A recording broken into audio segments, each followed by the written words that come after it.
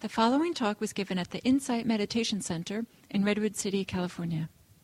Please visit our website at audiodharma.org. So, good morning.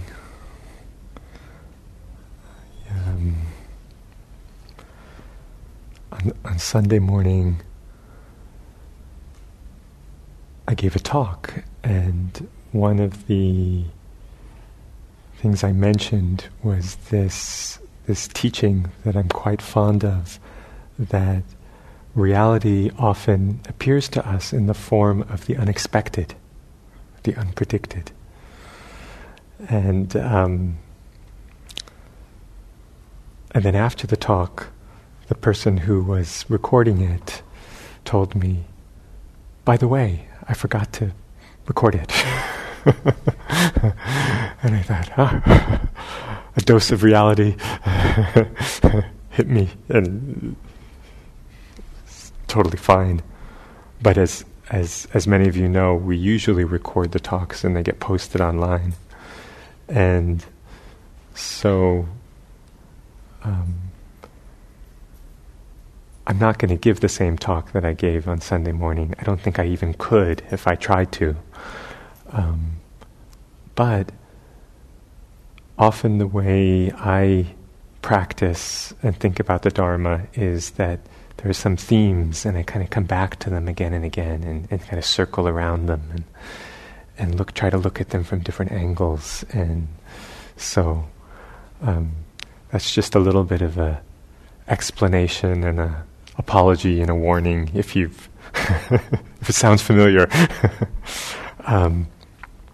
But if you were there on Sunday. But it's very interesting with the Dharma. It's like a talk is something or teaching is something that is very much co-created. So I may think I'm giving one talk, but it's actually 20 talks or 40, however many people are listening to it. And it's really this co-created phenomena. And I have a lot of trust that we take in exactly what we need, and often I'll listen to a talk and learn something or remember something, or it will bring up something in me. And then I might come back to that talk a week later, a month later, and it's like, wow, I catch different things and different aspects of it. So the Dharma can be like that. The other thing that's going on for me right now is I've discovered, I don't know if this is a good thing or not such a good thing, but I've discovered the world of audiobooks. Which I guess we used to call books on tape, but it's on the phone now or whatever. And there's something from my mind that getting something through the door of listening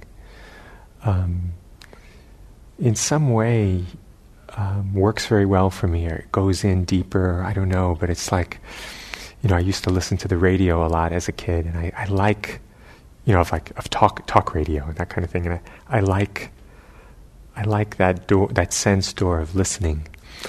So I had a long drive last week, and I downloaded the autobiography of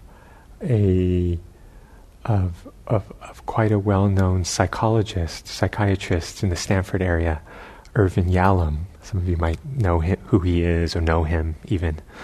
I think he taught at Stanford for many years, and has written. He was one of the few, I think, contemporary psychotherapists who has found an audience for his kind of popular writings. And he writes some fiction, but he also writes these sort of short stories, which are kind of like tales from psychotherapy sessions and about different patients or different clients. So I think his most famous collection is called Love's Executioner. And it comes from this line where he says that, or he talks about what it's like for him to be the therapist for someone who's in love, and how he has mixed feelings about that. Part of it is that he envies them because they're so happy and they're so in love. And then part of it is that he finds that often the phenomena of being in love can involve a lot of fantasy and a lot of projection and a lot of and something in the alchemy of psychotherapy tends to reel back in those projections. And so he says, but I hate to be love's executioner. So that's one of his famous books. This is so now he's in his late 80s, I think, and this is an autobiographical story, and it's called. The main reason I bring it up is for the title of it, and it's called Becoming Myself. Becoming Myself. And I was reflecting on that title, and I thought that's such a great description of maybe what we could say the journey of Dharma practice. In some way, it's a journey of becoming. In some way, it's a journey of transformation. And often the path is talked about, Dharma practice is talked about as a path. It's a path from suffering to the end of suffering. It's a path maybe from delusion to enlightenment. So there's some kind of journey, some kind of transformation. And yet, where we end up, maybe, is with ourselves, as ourselves. So it's a journey to becoming ourselves. And so sometimes I think about practice as almost in a way of like, rather than something that's linear, it's like a spiral, like a circle or a spiral, where often we're tracing over the same thing and we're tracing over the same material. But just the way a spiral is, and just the way anything is, you can never repeat anything, right? Things only, this is one of the principles of Dharma practice, things only happen once. So it's like it's a spiral, but with each return, each loop, it's actually maybe we're going deeper and deeper, we're going into something in a certain kind of way. So even though something can feel like we're repeating habits, we're repeating mistakes, we're repeating things, if there's awareness, if there's sincerity, if there's interest, investigation, curiosity, a willingness to look, it's actually, we're on this journey, we're on this path. And Dharma practice is such that it's helpful to have some picture of the practice or some idea about what we're doing. And that idea or that picture may get revised 1,000 times or 10,000 times, or it may get refined. But to just have some sense of this is where I'm going, or this is the intention here. And so there's in the sort of history of Buddhism, in the history of Dharma practice, the path is depicted in various ways. One of the classical pictures of this path or this journey is the ox herding pictures. If you're familiar with that, it's like it's a set of, usually it's 10, and it's 10 pictures about describing the journey of practice as, usually it's depicted as a boy. It doesn't have to be gendered, but like a child who is kind of relating to this ox. We're trying to tame this ox. And then in different stages of the practice, he's looking for the ox, then he finds the ox, then he trains the ox and is able to kind of ride the ox. And then I think it's usually picture number 8, the ox disappears. And there's no boy and no ox. And then and that's like the depiction of emptiness, the depiction of a kind of awakening where we disappear as something separate.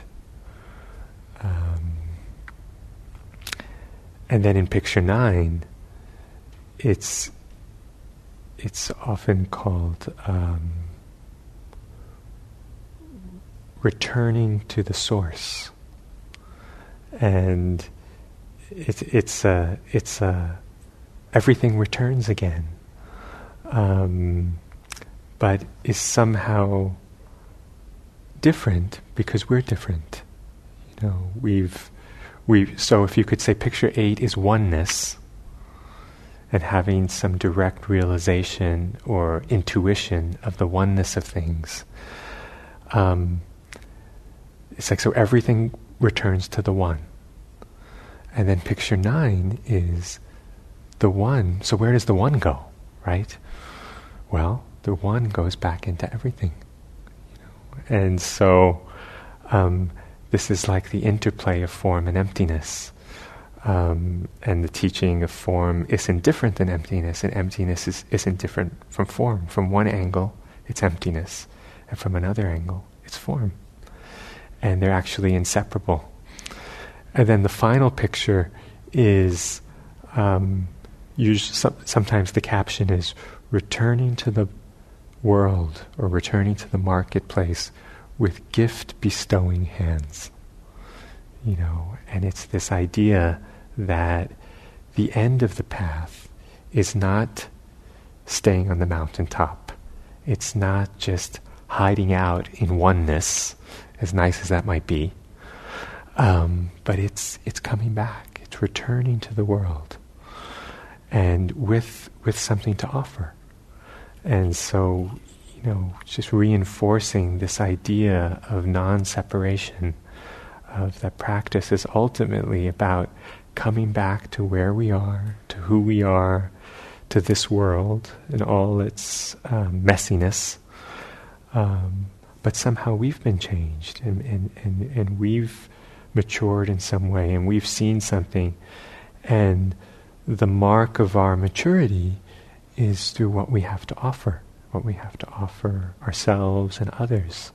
So it's, so that's one picture of practice as a journey. I was reflecting on this journey a little bit as a journey not into getting somewhere else, but actually a journey deeper into our own hearts, this willingness to open our hearts and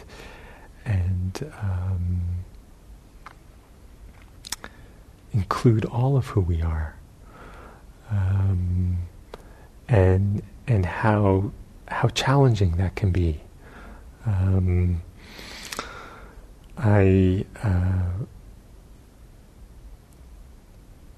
Sometimes when I practice and when I sit, I'm, so if you think of practice as becoming myself, there's the becoming part, which involves a journey or a transformation, and then the part that's opening to myself, or that's learning about myself, as I already am, and when I think about that, I'm reminded of this teaching of the qualities of the Dharma.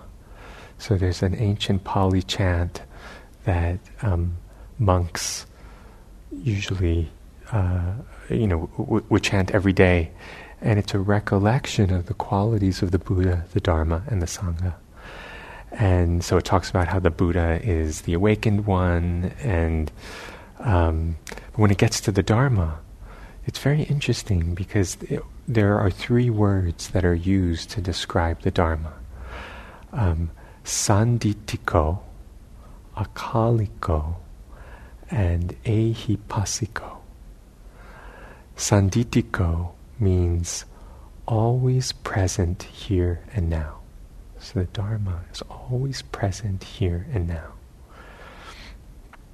And if I just remember that, in a moment of remembering that, in a sitting, for example, it can bring this great sense of relaxation, this great sense of ease, that the Dharma isn't something that's far away. It isn't something that I have to figure out or look for.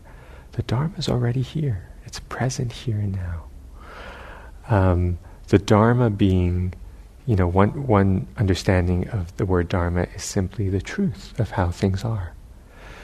And that's always present. It's always available here and now. One of the qualities of the Dharma, one of the qualities of the truth is the teaching of impermanence, the teaching of change. So it's like, how far do I need to look to perceive change?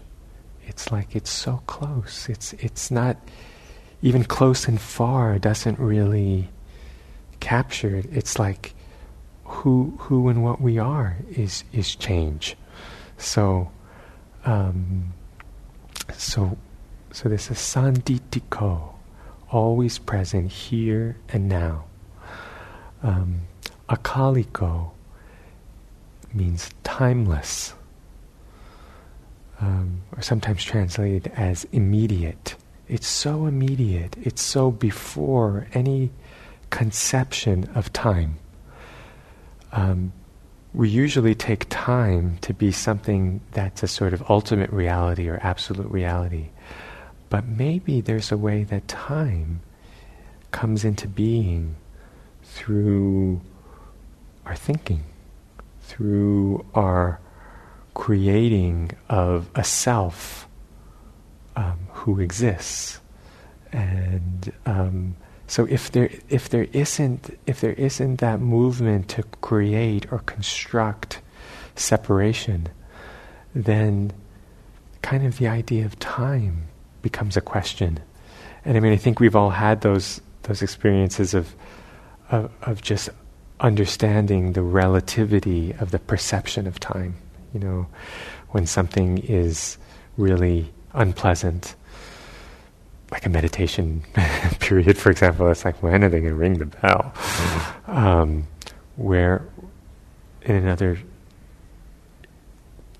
instances, time just feels like it flies by. Or we could look back on 10 years or 20 years and it's like, where did it go? So the Dharma, to say that, so the Dharma is always present here and now. It's timeless. It's something that doesn't depend on time. And that ehipassiko, it's inviting investigation. It's inviting our inquiry.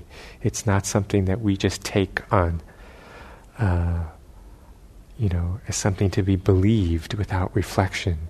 It's really something to be explored, investigated, to see, how is this true for me? Is this true for me? So when I recollect these qualities of the Dharma, it helps me to remember that this is a journey, but it's a journey that involves opening to what's already here, and to this willingness to be present, this willingness to feel what I'm feeling. I think that often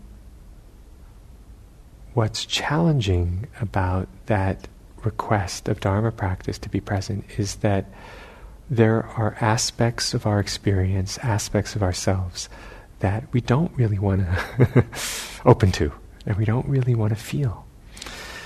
And when we're not willing to feel and not willing to open, and when we, in a way, close off some part of our heart, I think maybe in psychological terms that could be understood, or one way understanding that as the shadow. So there's this idea of the shadow and the light. And always there's going to be some part that's in the shadow. Some aspect of things is illuminated. And then by the very nature of illuminating something else is in the shadow. And that's just this interplay of light and shadow. It's like if you ever try to sit down and meditate and say, I'm just going to be aware of absolutely everything. Every thought, every feeling, every sound, will kind of explode if we try to do that. Because it's too much to hold in consciousness. The nature of consciousness is that something is illuminated and then something is in the shadow. And that's the way it needs to be. So often in meditation instructions, we won't say, just be aware of everything all the time. We'll say, try to be aware of what's predominant, what's most,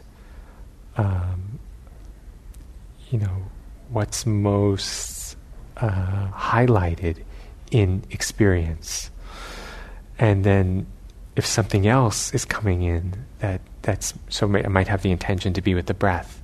But then if there's a strong emotion that's coming up, we say, don't just keep pushing away that emotion and come back to the breath, because that puts us in conflict.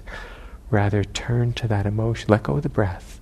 So let the breath go into the shadow, and then turn the light onto the emotion. Turn the light onto what's predominant, what's really calling our attention. So this interplay of light and shadow. And what I find very interesting is this idea of the shadow in our psyche as a form of dukkha, as a form of suffering, as a form of, sometimes there can be something that we've habitually put into the shadow, and because we feel like it would be painful or uncomfortable or difficult to be with and process, and it's often an unconscious decision. It's not like, choosing to ignore X, Y. So sometimes it is, but often it isn't. But this shadow work, what I would suggest, and what I'm exploring for myself, is that of how important and meaningful it is, not only for our own practice and our own continual growth and awakening on this journey, but for our larger shared sort of sangha and community and world to do this shadow work.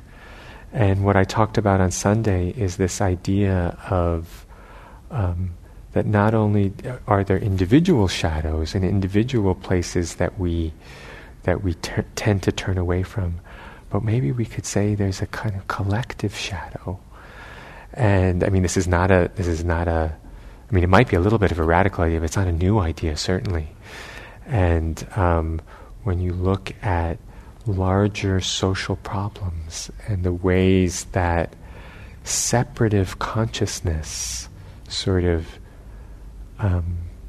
plays out on a societal or global scale, I mean, it's very, very interesting that, if we think about one vision of the journey of practice is to, as Thich Nhat Hanh has said, to awaken from the illusion of our separateness. So this is a little bit about pictures 8 and 9, right, in the ox herding. We're awakening from this idea of I'm separate, all I am is individual who just needs to take care of myself, protect myself, then I'll be okay. There's all these other separate, pinballs just moving around. That's one side of things. But if our practice is about awakening to the interdependence, impermanence, interbeing, the truth of interbeing. Thich Nhat Hanh uses this word, which is often, I think, his translation of what we usually call emptiness. And it gives this wonderful positive flavor to emptiness, the interbeing, that the intertwining of existence. So if it's a journey into awakening to interbeing, this is something that happens at an individual level and a collective level. And when that journey is somehow interrupted, and the separative this separative consciousness takes hold, that can go in many different directions. But one direction, which I was suggesting on Sunday morning, is that it can take a turn into feeling that whole groups, whole areas of society are separate, and then what we can do is project onto that group. That group is the cause of all the problems, my problems. There has to be some explanation for all my problems, and if I'm not looking at and doing this kind of journeying work into my own shadow and the shadow of my communities, it can get projected out in terrible ways, in dangerous ways. And I think maybe we can trace a lot of the problems in society to this shadow not being owned and not being seen and practiced with. And so this quote, which I can never say it quite this way, so I just wanted to read it. And this is from the Dharma teacher who's known as Thanissaro. That was her name that she was given when she was ordained as a nun in Ajahn Chah's tradition.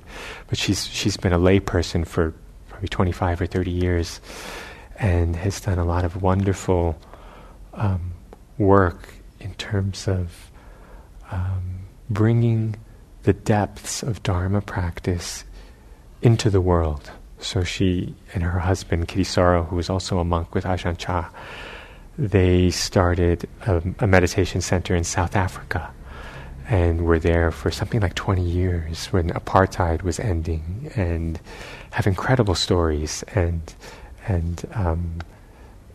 if you're interested in them, I highly recommend their book, which is called Listening to the Heart. Anyway, but so she talks about this separative consciousness, which can increase division and hatred in society. And she says, it depends on the victimization of others. It depends on the victimization of others who become the receptacles of the projection of the separative mind that can't withstand its own shadow, pain, and brokenness.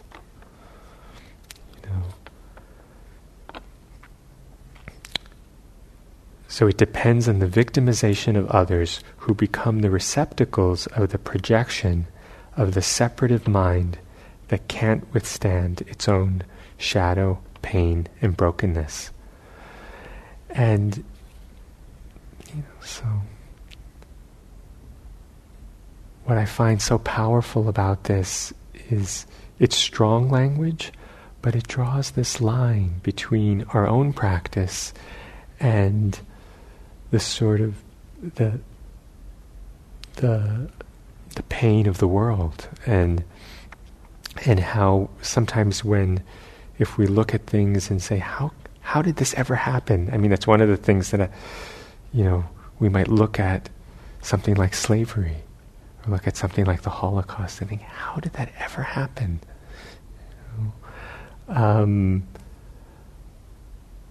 Or we might look at current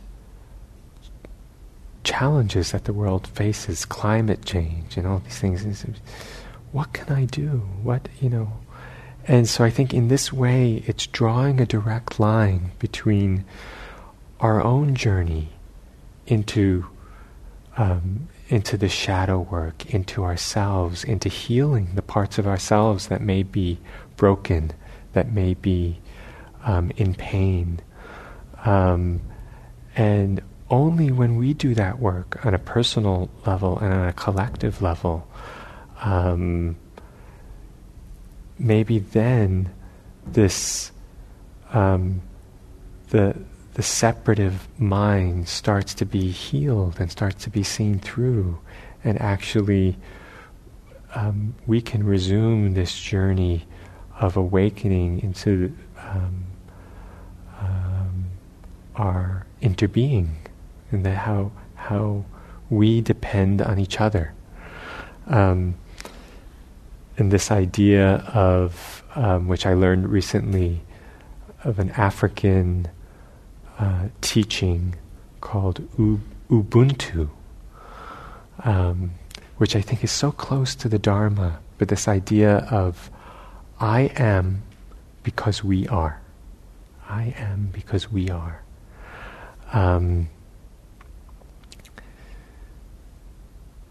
There's another African proverb which I learned of, which is something like, if you want to go fast, go alone. If you want to go far, go together. And so this idea of our interconnectedness and this shared journey, that yes, we have to do our own work, and there's this idea of almost like a radical personal responsibility. No one else can sit this period of meditation for us. That's something we have to do. No one else can do our own work of healing this heart, blessing what's in our own hearts and minds with mindfulness, with awareness. So that's our work, our responsibility. But with the understanding that we're part of something, we're part of the fabric of something that we've always been part of, and that our own well-being depends on. Just the simple movement of breath is such a great reminder of, when I start to think I'm this separate individual who's XYZ, got to do XYZ, or has done XYZ, just stop breathing for a few minutes and stop taking in what's in the air, and try to stop that interchange and that interbeing, and see, it doesn't work that well. It's like we're so connected, and we know that. Some part of us knows that deeply. And so practice as a journey of remembering, returning, reclaiming the heart that's so intertwined with other hearts. I would like to end by just reading again, as I did the other day, this poem by Mary Oliver, which is conveniently called The Journey.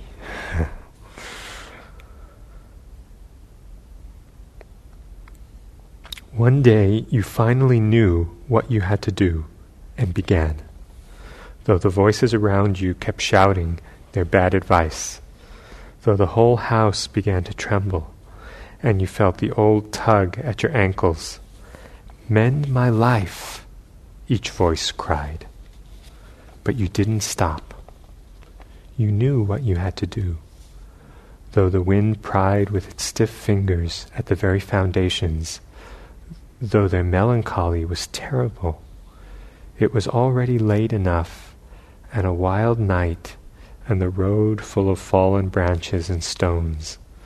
But little by little, as you left their voice behind, the stars began to burn through the sheets of the clouds, and there was a new voice which you slowly recognized as your own, that kept you company as you strode deeper and deeper into the world, determined to do the only thing you could do, determined to save the only life that you could save.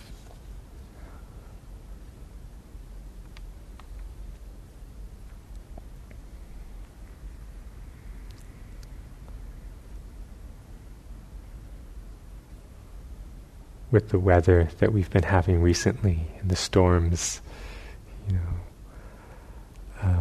I like that image, that feeling, and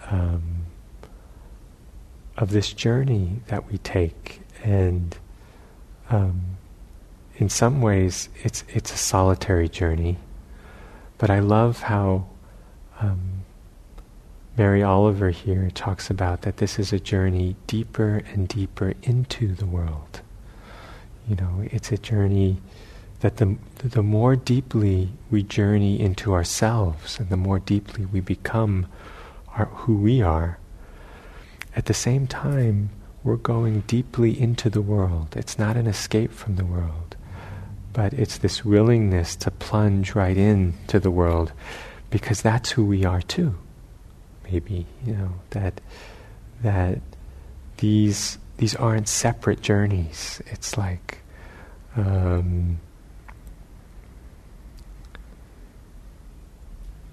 sometimes we talk about form and emptiness, and because they sound like opposites. What could be more opposite from form than emptiness? It's this riddle of practice where we're taught that form is emptiness and emptiness is form. And one way I understand this is that the deeper we go into emptiness, the deeper we go into oneness, into this interbeingness, it's not that we leave behind the world of form, but that we actually grow more and more respectful of the world of form, more and more honoring of form.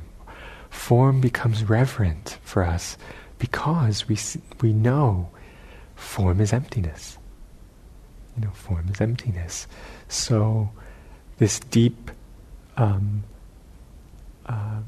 love for the world and care for the world and care for others becomes the expression of the Dharma, becomes the expression of our practice. It's this journey of return, just returning to the world again and again,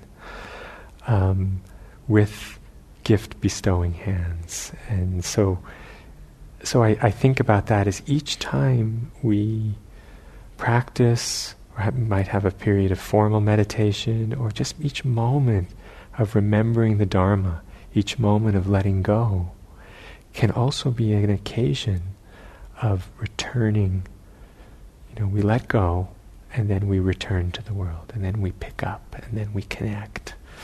And so this is something that's happening, hundreds and hundreds of times, in a day, that we're often we don't acknowledge it, or we don't notice it.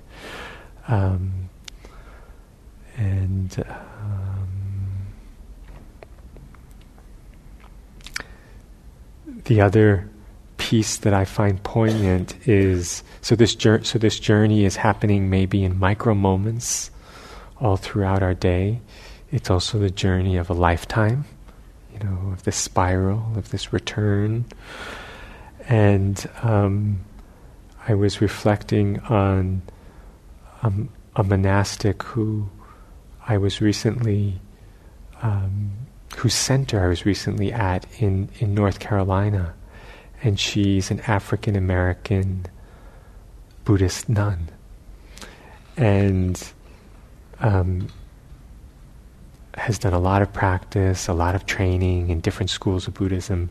And when it became time to establish her meditation center, she wanted to return to a part of the country where she had personally experienced quite a lot of pain and physical danger in the form of discrimination. I mean, there's a story that I was told that she was almost lynched when she was a little girl because it was perceived that she had violated some social boundary. An older white woman was offended by something she did, and then a mob came to her family's house where she was staying. And so all these things had happened, and that's just one story. And what was very moving to me was that as an expression of her journey, as an expression of her returning to the world, she decided to establish her Dharma center in this very town in North Carolina where this had happened all these years ago. And just that circle, that circle of the Dharma and this returning and connecting, and to see that she has a vibrant community, a diverse community, plenty of white folks, and coming to be taught by her and coming to hear the Dharma flow through her. And I thought, what a beautiful expression of this circle of practice. And it also reminded me of the great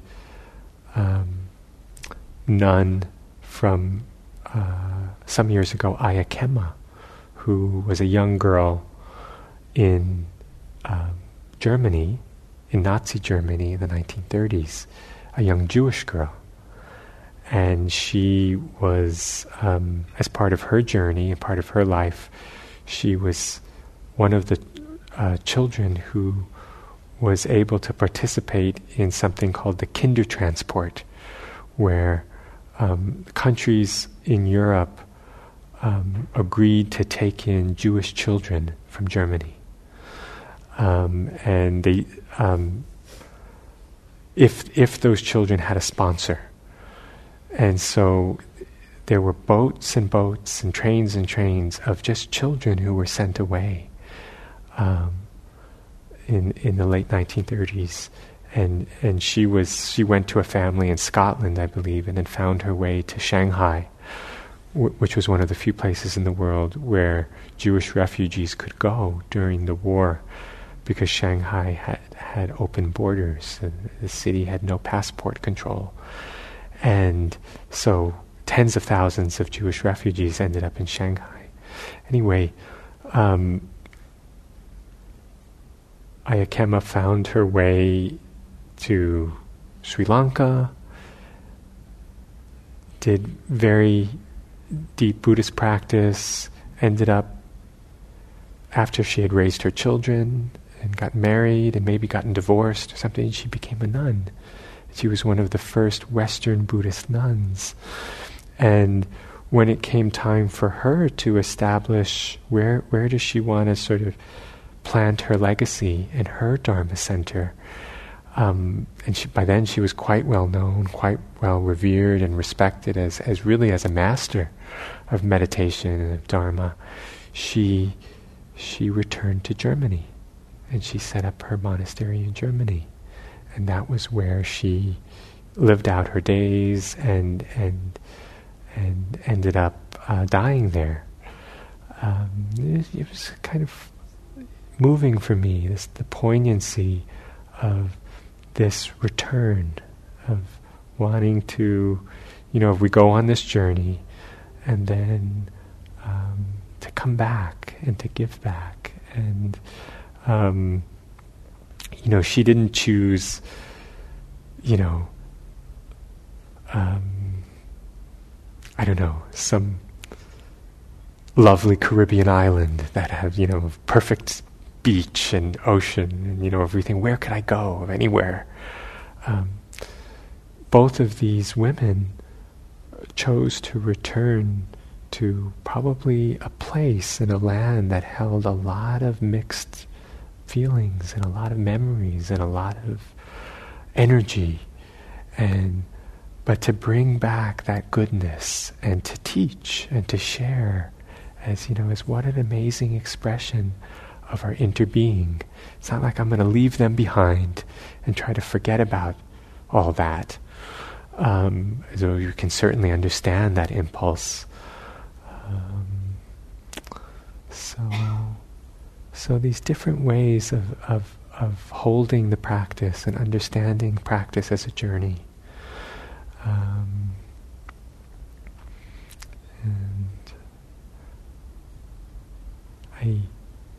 I like this idea because it reminds me that when I practice, I'm not just practicing for myself. My practice, your practice, is so connected in all these ways we know and don't know with everything. How could it be otherwise? That's the Dharma. It's always present, always here and now. Immediate, timeless,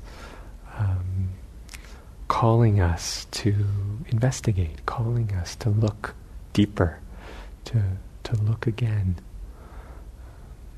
So, thank you very much.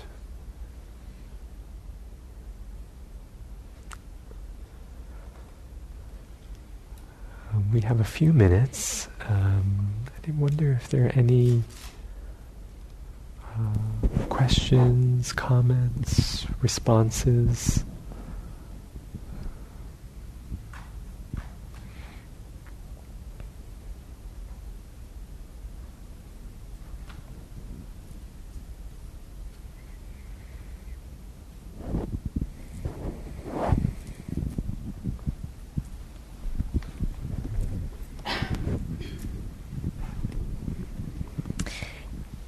Can you name again those three qualities of the Dharma? Yeah, sure.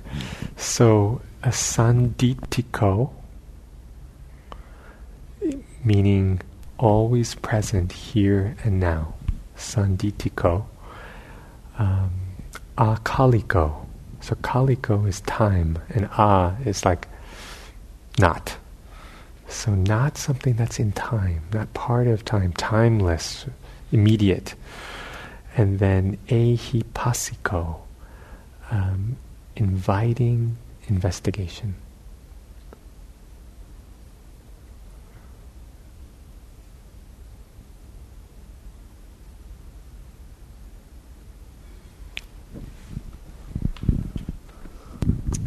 I like the poem, and I've read it before. And so to me, what always stood out is taking the path towards. There's a lot of contradictions in my mind, in towards your true self, and also toward liberation, and the part about others crying, mend my life. And to me, it's sort of like my family, who's not really on that same path, and almost like those hands pulling you back. And it's always almost been a physical thing. And listening to you, I could see that shifting a little, that maybe it's how I relate to these people, and that I could leave that behind possibly.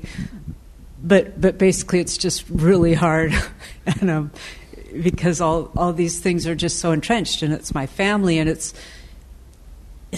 almost like leaving them when I go too far on the path, and I don't know how to amend that or shift it or transform it or reconcile it, and it's just really hard. And another thing I notice is these nuns maybe they're not single. But when you were talking, I was seeing a lot of the people as single, and maybe they're not, but just that it's easier to go on that path to freedom maybe if you don't have a family, and maybe that's wrong. So I'm going to hand it back to you or someone who knows more. Well, no, thank you for. In our lineage and tradition, for someone to be a monastic, they can't be married. Mm-hmm. It's not.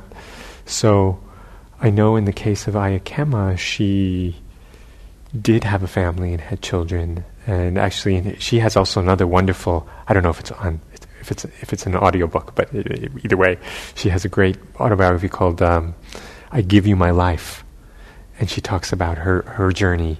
But one of the things I remember very vividly, she says in her autobiography, was like I can't remember if it was a daughter or son, but was horseback riding. So she was watching her child on the horse, and then the child was thrown from the horse, lands there. And she said in that moment, she thought, he's dead.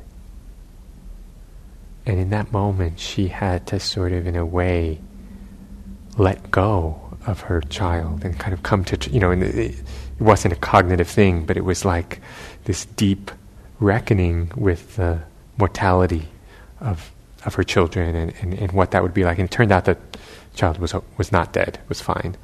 But that kind of letting go, but you're right. But then at a certain point, she, her path and her journey was to take on that lineage and that form and that monastic form, and maybe that is what enabled her to do the sort of the extensive solitary practice I imagine she had to do to sort of learn what she learned, and then how she was able to teach and share. But and the other thing that I was thinking about what you shared is this idea about these voices saying, mend my life or fix my life, and how we live inside of us, all these different voices and all this conditioning that comes, sometimes I'll hear a voice that's like, I don't think that's me. That's, that's my mother or something, it's like, you just hear that inner voice, and how maybe part of this journey is finding what is my voice, from this cacophony of different of voices, listening to find what is my voice, and but thank you for sharing.